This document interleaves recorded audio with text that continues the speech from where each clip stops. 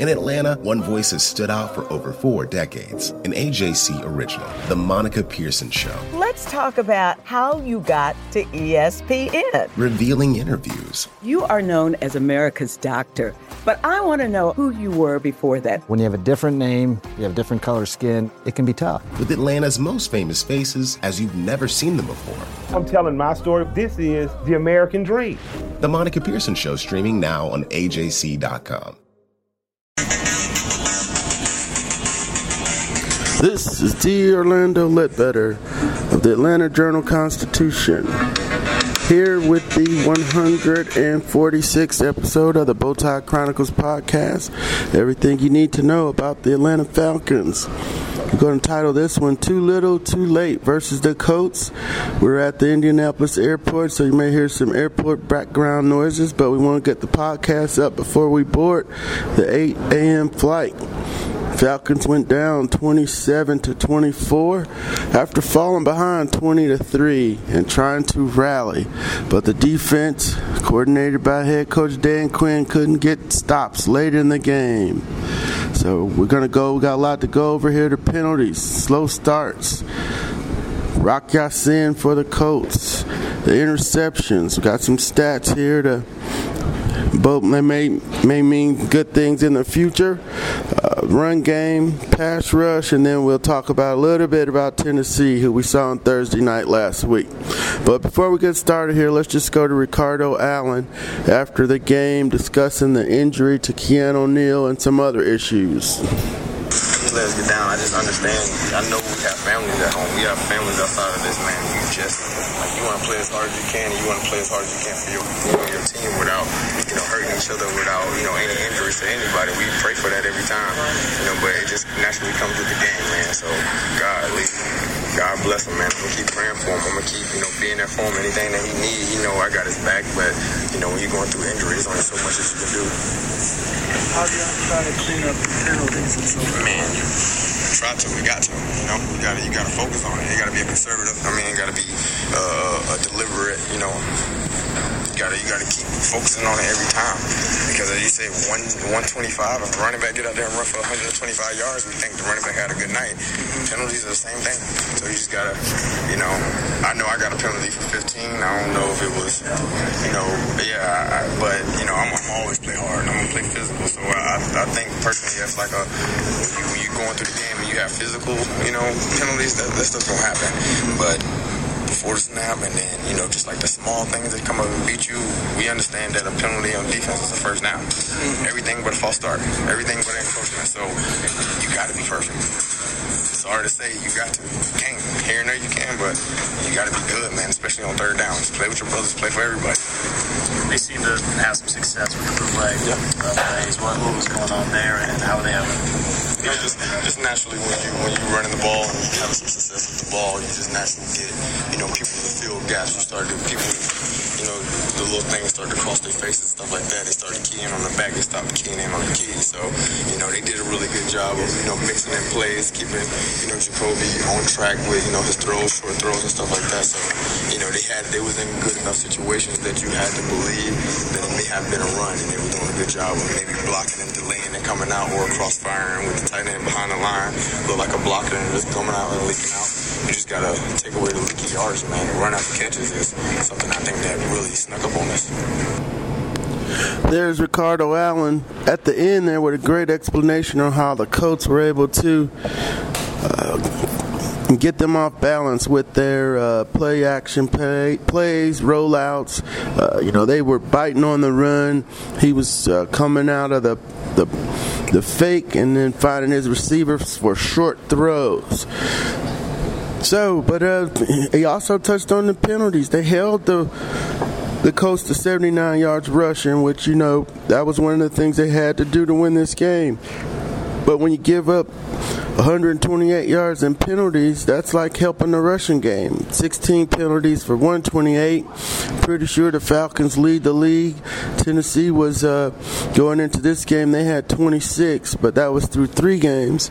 So the Falcons are up to 35. So we'll blog that when we get, so we're moving back to Atlanta. The slow starts, nobody had a plausible explanation for it other than not being prepared prepared and allowing the coach to jump on them.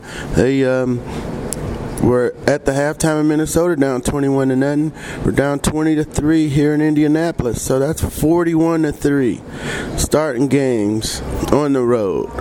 So that needs to be addressed starting fast. The scripts at the beginning of the game need to be addressed. You can't fill everybody out and then try to rally and pull it off. So I'm sure they'll address that. Coach rookie Rock Ya-Sin from Southwest DeKalb, we know his story. We've written a lot about him and his journey to the NFL from Presbyterian College to Temple to the NFL, where he played for Coach Jeff Collins. Also, we had the executive director of the Senior Bowl check in with us. Said, hey, he made it to the first round on the work he did at the Reese's Senior Bowl down in Mobile, where he guarded Deebo Samuel from South Carolina. He showed that he can make the jump up from the AAU or AAC conference to the big time. Now, interceptions here. Matt threw another one. It's 6 for the year. That's on pace for 32. He's not going to throw that. 17 was the high coming into this year, but our buddy Steve Weiss over at NFL Network pointed out that, hey, this was predicted. He threw a lot of interceptions under this coordinator last time. And sure enough, I went back.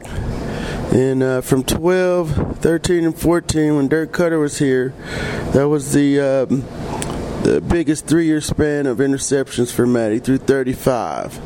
A lot of that might have had to do with Peter Combs and Lamar Holmes' line, but he did throw a lot of interceptions under Coach Cutter. He only threw 26 in his first 3 seasons in the league when he knew what was going on. So some of the throws don't fit. That the tight end seam throw, that's not his throw. That's a Brett Favre throw, and he floated the ball, got there late. He's got to throw it right in between the safety and the cornerback in that coverage, and he sailed that thing high, and it was late. So 4 of his interceptions have been just bad decisions. Well, I don't know what he did in the Eagles game, that throwing to the linebacker, but there's a problem. We'll keep track of that. They got to fix the turnovers. That was 1 turnover, and it was costly. They were on the 28. On to some good stats here for you. Hate to be D. Orlando Downer on Monday, but they lost 27-24. Austin Hooper caught 6 for 66, 2 touchdowns. He's off to a good start. I think it's at least 4 catches in all 4 games. For Julio, it was his 51st 100-yard game.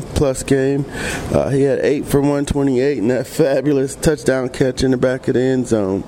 Now, he's 4th on the all-time list there. He's closing in on Marvin Harrison at 59, Randy Moss at 64, and the great Jerry Rice at 76. Hey, another sliver of hope to take out of this game. Devontae Freeman got to it. First play of the game, busted straight up the middle. 16 for 88 yards rushing. So I wasn't too hard on him the first 2 weeks. I know he was shaking off the rust, and certainly got a little bit further down the road against the Colts with 16 rushes for 88 yards. So Devontae's back. They can count on him. Move the ball around. They really worked the middle of the field against the Colts, but once they never could get rolling. It just looked choppy, and then they even the touchdown drive to cut it to 3 late. It took too much time off the clock. They gotta get moving a little bit quicker in that situation. Once again, the coach did a great job scheming Jacoby Brissett around, but the pass rush is lacking. Only 1 sack and I think 5 hits. I don't have my book out, but 5 hits, 1 sack, a shared sack from Tack and Beasley. But, given all this, the big news here is Keanu Neal's going to likely be out for the year with a torn Achilles. Coach Dan didn't want to tell us last night, and going to make us try to wait to 3:30 today on that, but I'm sure to get out before that. I've got my story ready to go on that. But good kid. Hate to see that with him. He missed last year with the knee injury, and so they got Kamal Ishmael. And I texted Eric Berry's agent last night. Let's see if we got anything back on that. Nothing on that yet. But we're calling around to see if they're going to try to sign another safety. But that's it here from the Indianapolis airport. Got to try to make this plane. We had a little bit too little too late against the Indianapolis Colts.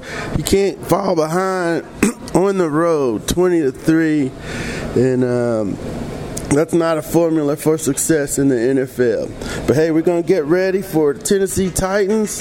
Marcus Mariota, they're crying for Ryan Tannehill in Nashville.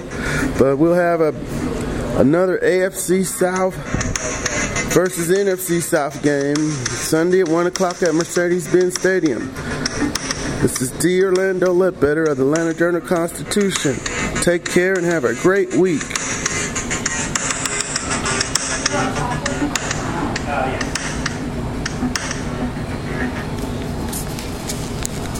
AJC's trusted veteran political voices, Greg Bluestein, Patricia Murphy, Tia Mitchell, and Bill Nighet, are the essential source for Georgia politics. The Atlanta Journal-Constitution's Politically Georgia. Sign up for the newsletter, download the podcast, subscribe to the AJC.